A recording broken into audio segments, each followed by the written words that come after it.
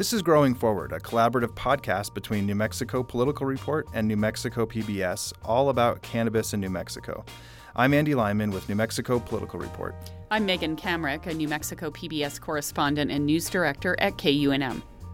This week we're talking about cannabis expungements, which is something I've received a lot of questions about, and it's sometimes overlooked in conversations about cannabis legalization here in New Mexico. But before we get into that, I just want to update listeners on some news from last week. The New Mexico Cannabis Control Division confirmed with me that earlier this month it issued the first cannabis production license, which is big news since many others are eagerly waiting to get plants in the ground in order to get products on the shelves by next April. You can learn more about that first license by reading my story about it over at nmpoliticalreport.com.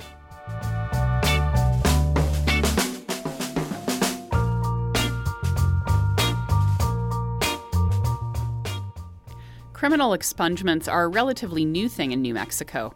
In 2019, the state legislature passed a law that allows for the expungement of someone's record under certain circumstances.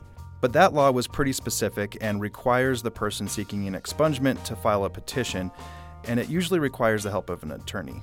Earlier this year, though, the legislature amended the law to allow for automatic expungements of cannabis charges and convictions. That means a person doesn't have to hire an attorney and petition a court to get their record cleared, but that also means there's a pretty heavy lift for the state to identify individuals who qualify for expungements or determine how many people are still incarcerated for a cannabis charge. I spoke with Regina Chacon, the Law Enforcement Records Bureau Chief with the New Mexico Department of Public Safety, about the technical side of things.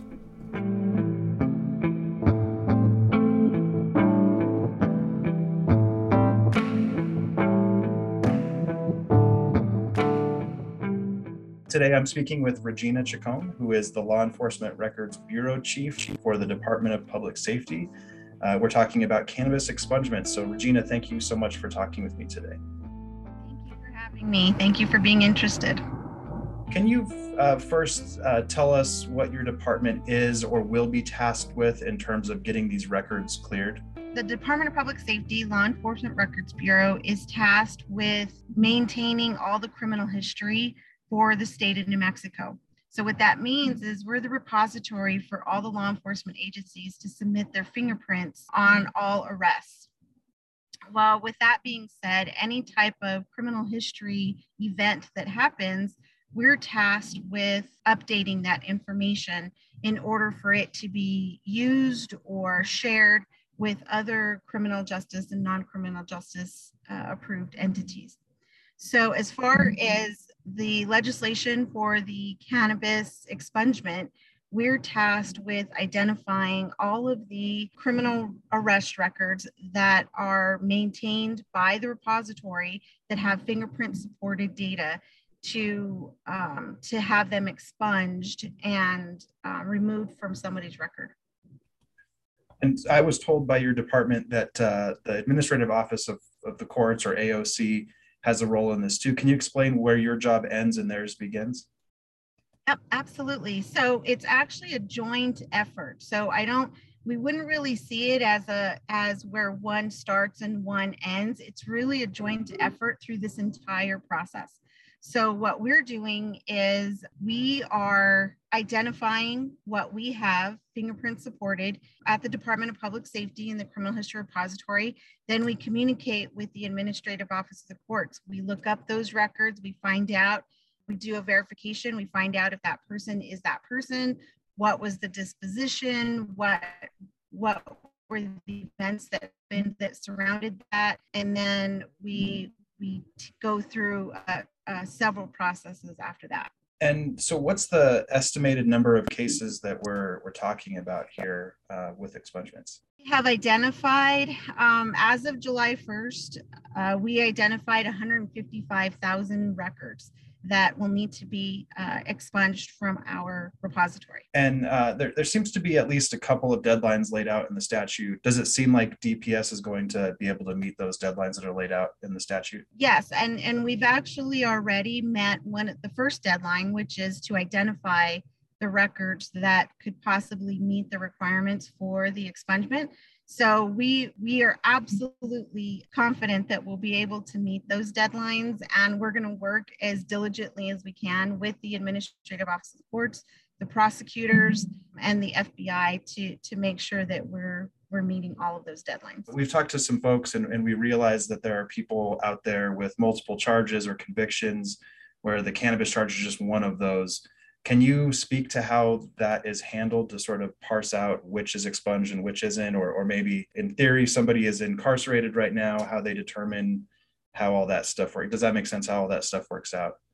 Absolutely, that makes sense. We're also able to identify the events in a person's criminal history. So it's all parsed out separately. For an example, if a person is arrested for let's just say a criminal damage to property, and along with that, they had a possession of marijuana charge, we would go in and only identify the possession of marijuana charge, and we're able to extract that out and expunge that part.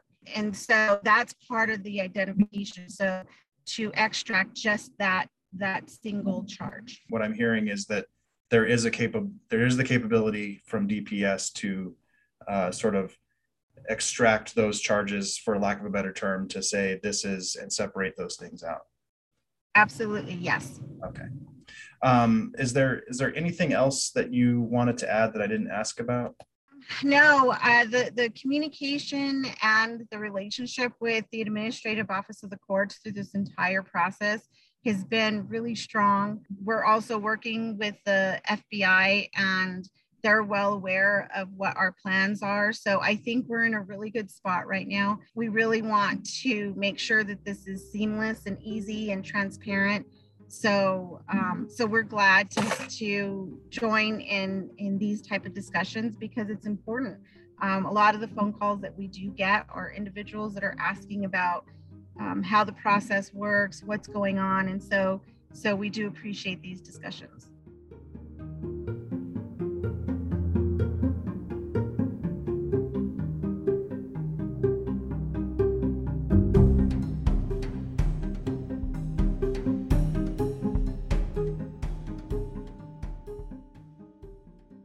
When we talked to Governor Michelle Lujan Grisham just after she signed the Cannabis Regulation Act into law, she told us it was sort of an all-hands-on-deck situation for cannabis expungements because, of course, the automatic nature of it all creates a lot of work for the state. I spoke with Kim Chavez Cook from the state's law offices of the Public Defender to learn a little bit more about how this process is supposed to work in theory.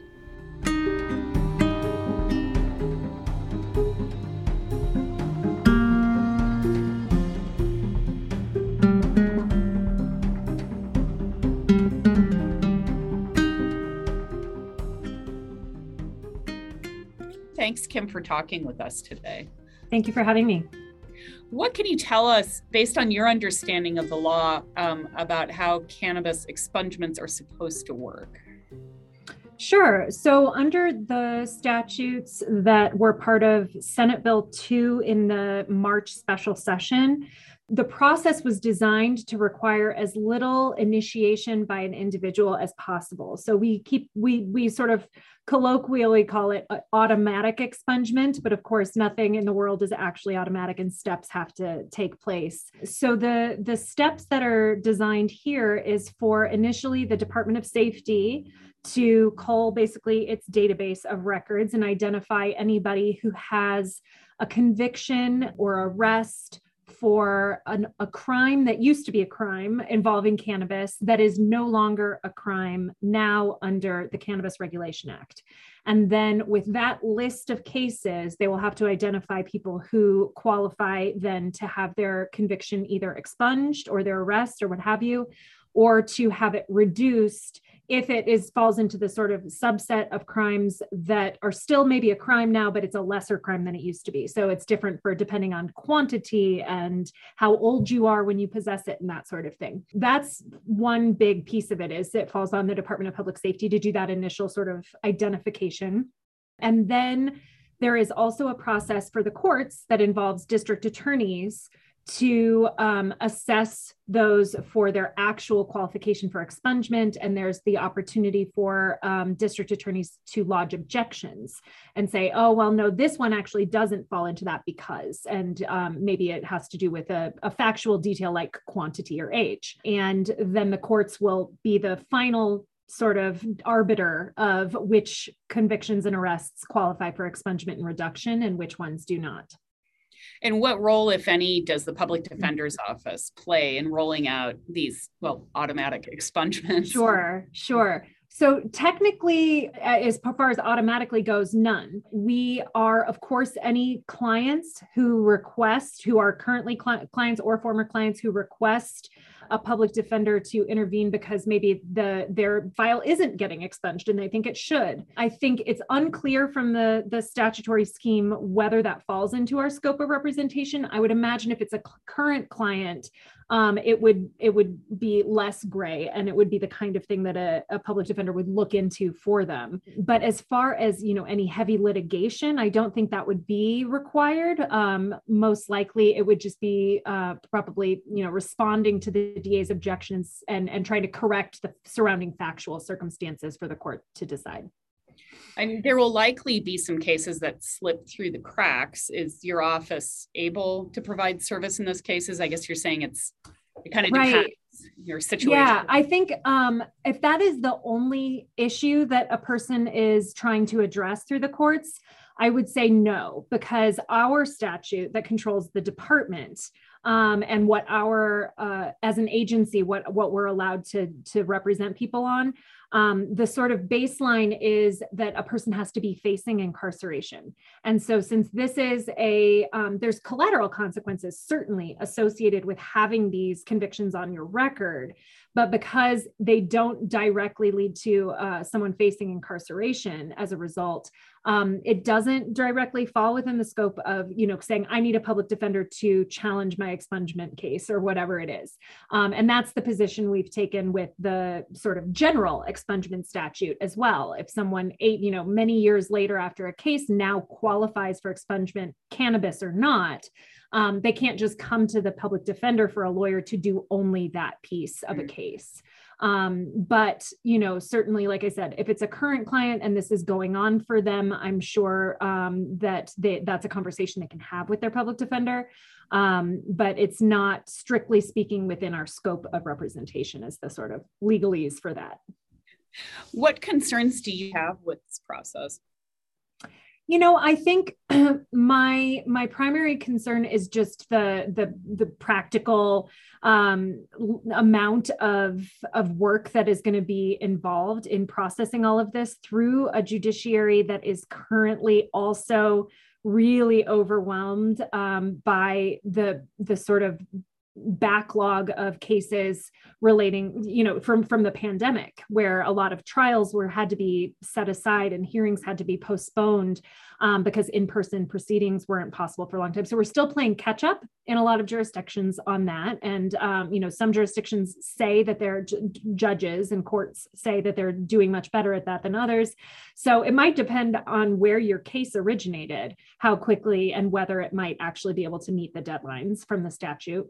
So I think that there is some concern that meeting the deadlines that seemed reasonable at the time that the statute was enacted might not be just possible.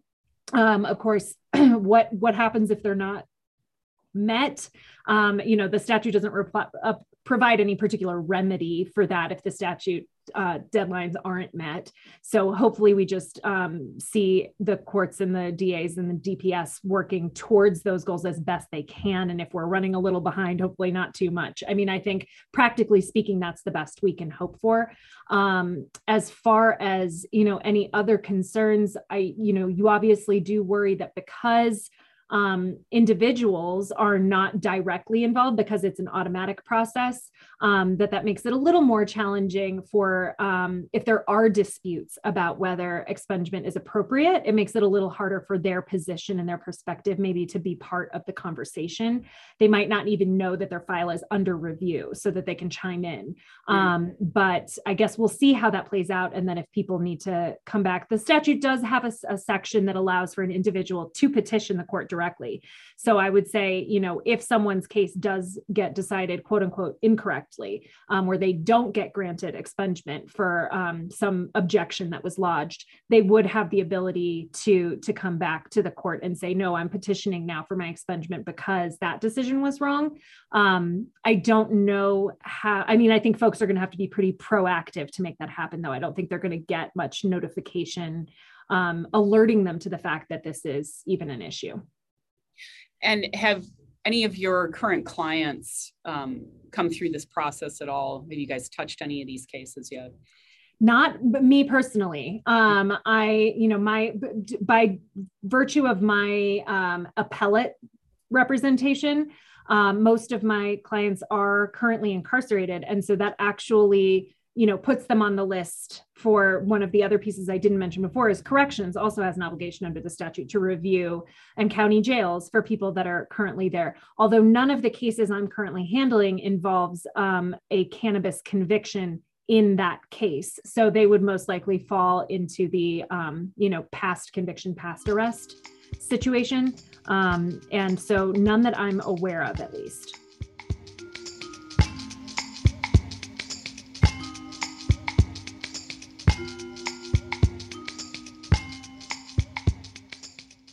We learned a little bit more about expungements from Stephen Robert Allen with the New Mexico Prison and Jail Project.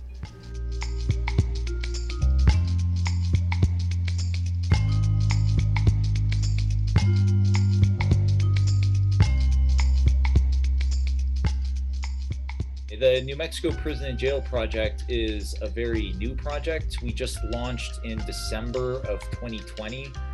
It was a couple years in the making. An attorney named Matthew Coit, along with Kathy Angeles, who was the former director of the New Mexico Criminal Defense Lawyers Association, kind of came up with this idea to create a nonprofit legal organization that advocated on behalf of people who are incarcerated in New Mexico or have been incarcerated by filing civil rights lawsuits and other legal actions on their behalf. And I was really excited to take part in this because, as you know, I worked at the ACLU for many years, since 2012. I wasn't in our legal department there, in the ACLU's legal department, but I saw that the vast majority, well, roughly half of the intake, the requests for legal services to the ACLU was coming from inmates. And there just isn't the resources to provide legal representation to people that have been mistreated or abused in New Mexico prisons and jails. So that's why the organization was started, and I'm very excited to be here as the director. You probably can't speak about the technical side of things, but what we already know is that expungements for cannabis-related crimes will be automatic. Can you tell us why that's important to groups like the Prison and Jail Project? Well, it helps solve a problem for people that are incarcerated for cannabis-related charges or have an arrest record that's related to cannabis. Those aren't huge numbers of people, in terms of people that are incarcerated just for marijuana related charges. And I think that's important to point out. Yeah, can you talk a bit about that? That is important. Yeah, I don't have numbers at my disposal. One of the issues that we're always trying to address when it comes to criminal justice reform is the inadequacy of the data. And, we have the New Mexico Sentencing Commission. They do a good job of this, and they show that there's, significant numbers of people that are in our prisons for charges related to drugs generally. How many of those are specifically marijuana related? I don't actually know. It's probably a somewhat low number, but it's incredibly important for those people. And so because it's so unjust, we just legalized cannabis in New Mexico. To have people continue to be incarcerated for that is a problem. It has a bigger impact on people that have been arrested for marijuana related charges, but aren't currently incarcerated. All of this is tied together because expungement is important societally because we want people to have a second chance, right? We want people to be able to go out into the world and get jobs and get housing and sort of build lives for themselves, even though they have records of arrest and conviction, and actually, especially because they have records of arrest and conviction, if they aren't able to do that, if they aren't able to reintegrate into our communities and get good jobs and sustain themselves, they're more likely to cycle back into our prisons and jails. And so from the perspective of my organization, the best way, the single best way to prevent people from suffering mistreatment and abuse in our prisons and jails is to prevent them from being in our prisons and jails in the first place. So for that reason, we wholeheartedly support this measure in the expungement law here in New Mexico. So you mentioned this a second ago, you have experience working for the ACLU of New Mexico, and of course now the Prison and Jail Project. Given your experience with those two organizations, can you tell us what sort of real life impacts these criminal charges and convictions have on people, even once they get out of incarceration and trying to move forward with their lives? Yeah, it's a common refrain that the collateral consequences of arrest record or a conviction record can affect so many different areas of life, from whether or not you can vote, whether it's easy to get a job or not. I think those are really the big things. Whether you have access to services. It's a very long list. I'm no expert on that list, but it's hundreds and even thousands of ways in which these arrest and conviction records can impact people and prevent them from reintegrating into our communities and having a really solid shot at a second chance. We all want that, right? It's a public safety issue. The organizations I've worked for tend to focus on the human rights aspect, right? And that's really important. We want our society to care about people, even if they've made mistakes. But even setting that aside, if you just care about the safety of your own neighborhood, then you have to care about people having a solid second chance, because that's going to predict whether or not they reoffend, whether they're breaking into our houses, whether they're using drugs in a way that leads them to commit other crimes. All of those things have very big public safety aspects, and that's front and center in people's minds. I mean, I've always worked for organizations that advocate on behalf of people with arrest and conviction records, but I care about safety in my neighborhood. I've been a victim of violence myself. I've had my house broken into. At one point, someone broke into my house and broke my dog's leg. These are things no one wants. I have a 2-year-old. I care about her safety. The thing is, though, if we really care about public safety, we have to be smart about that. And that means keeping people out of our prisons and jails and giving them a chance at really thriving in our society. What do you hope will come out of these automatic expungements?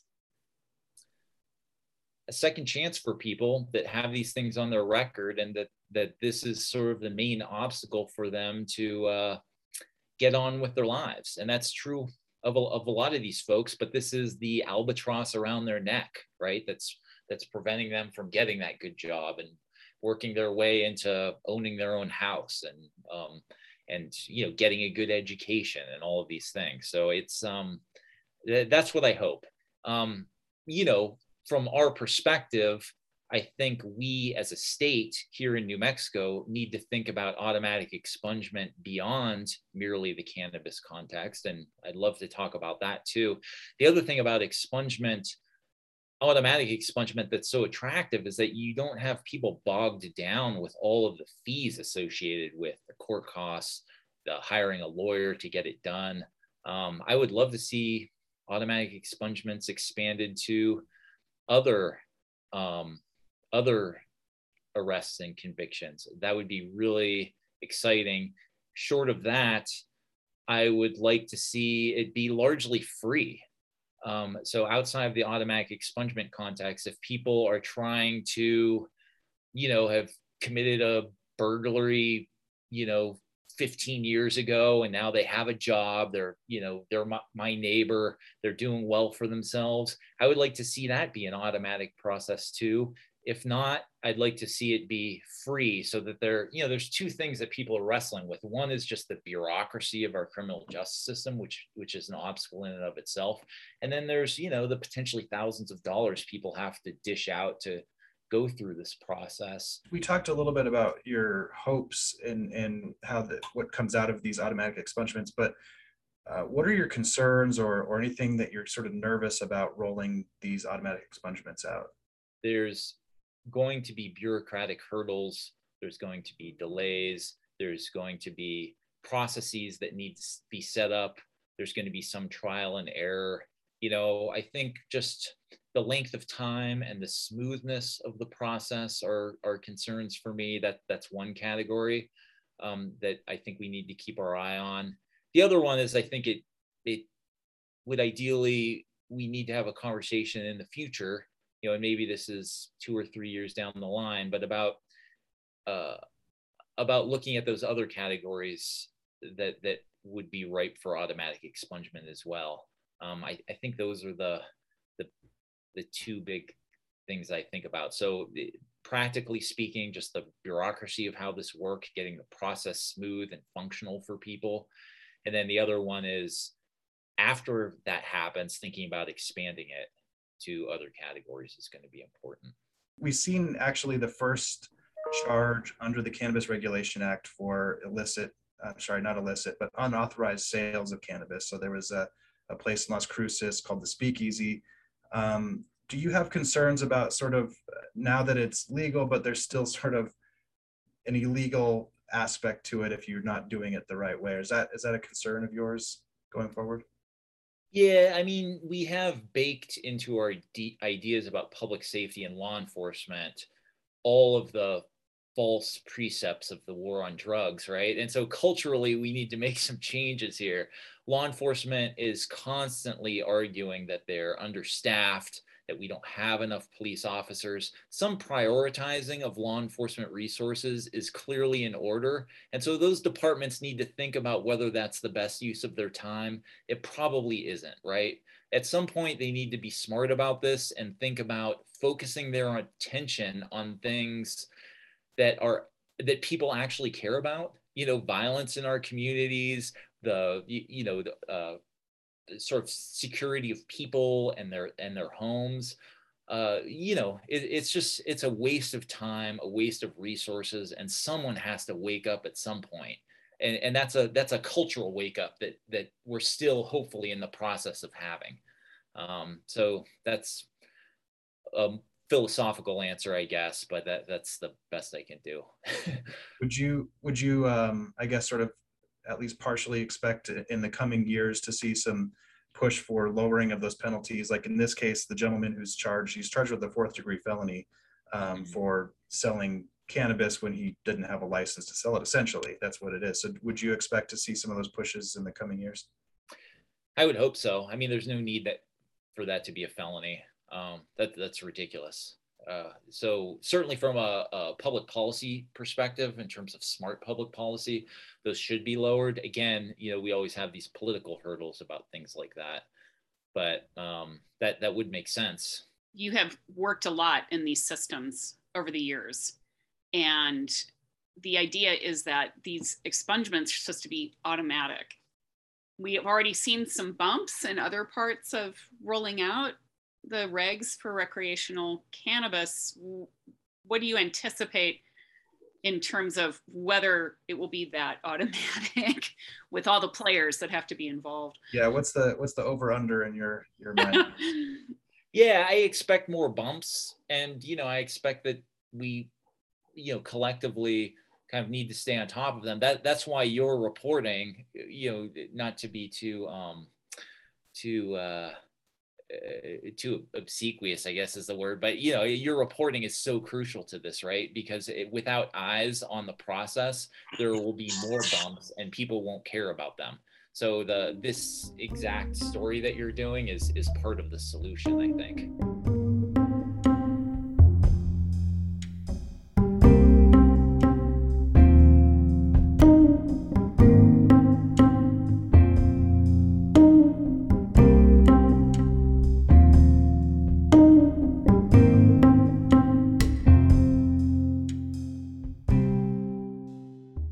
So we have at least an idea of how these automatic expungements are supposed to work, at least in New Mexico, but this is something that other states are apparently looking into. Last week, Andy and I spoke to Los Angeles-based reporter Amanda Chicago Lewis about a story she wrote for The Guardian. We discussed a few different topics, and you can find that full interview on the New Mexico in Focus Facebook page, and we'll make sure to leave a link in this episode's description as well. One thing we talked about was social and economic equity in the cannabis industry, and Amanda told us a large part of that is expungements.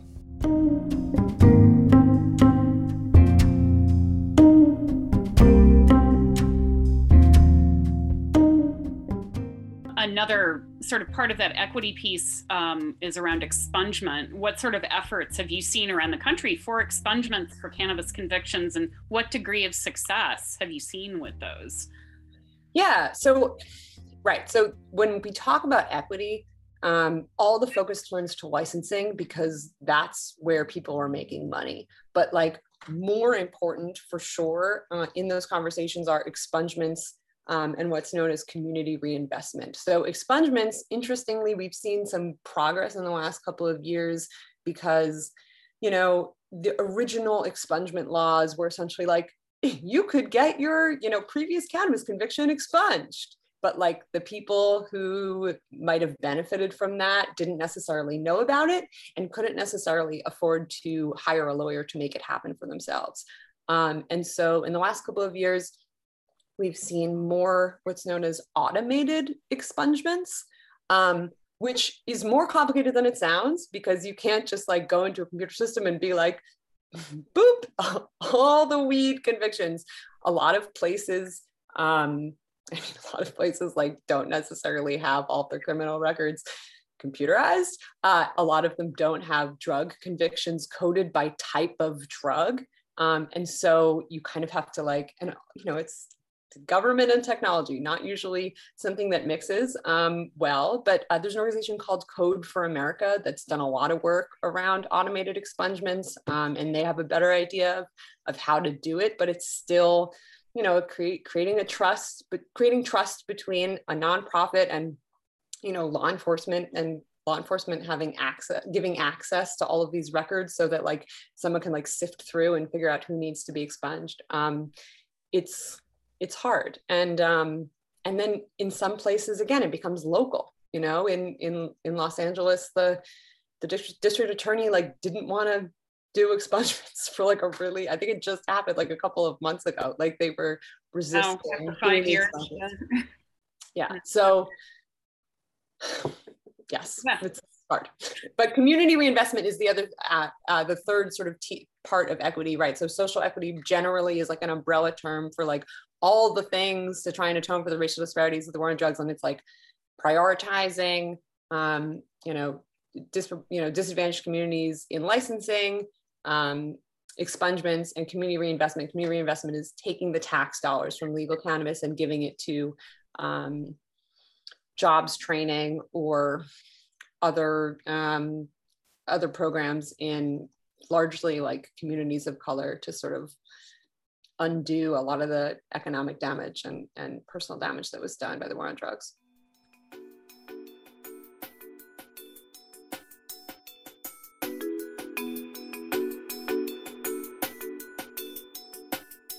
Just a quick message to listeners. If you have a criminal cannabis charge or conviction on your record that would qualify you for expungement, we'd love to hear your story. You can contact us at growingforward@nmpbs.org. You can also use that email address to pitch an episode idea or just to say hi.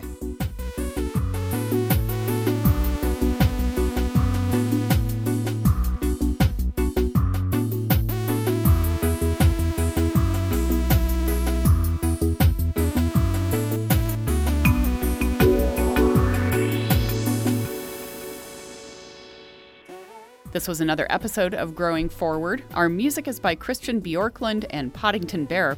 Our logo was designed by Catherine Conley. And as always, special thanks to our super duper producer, Kevin McDonald.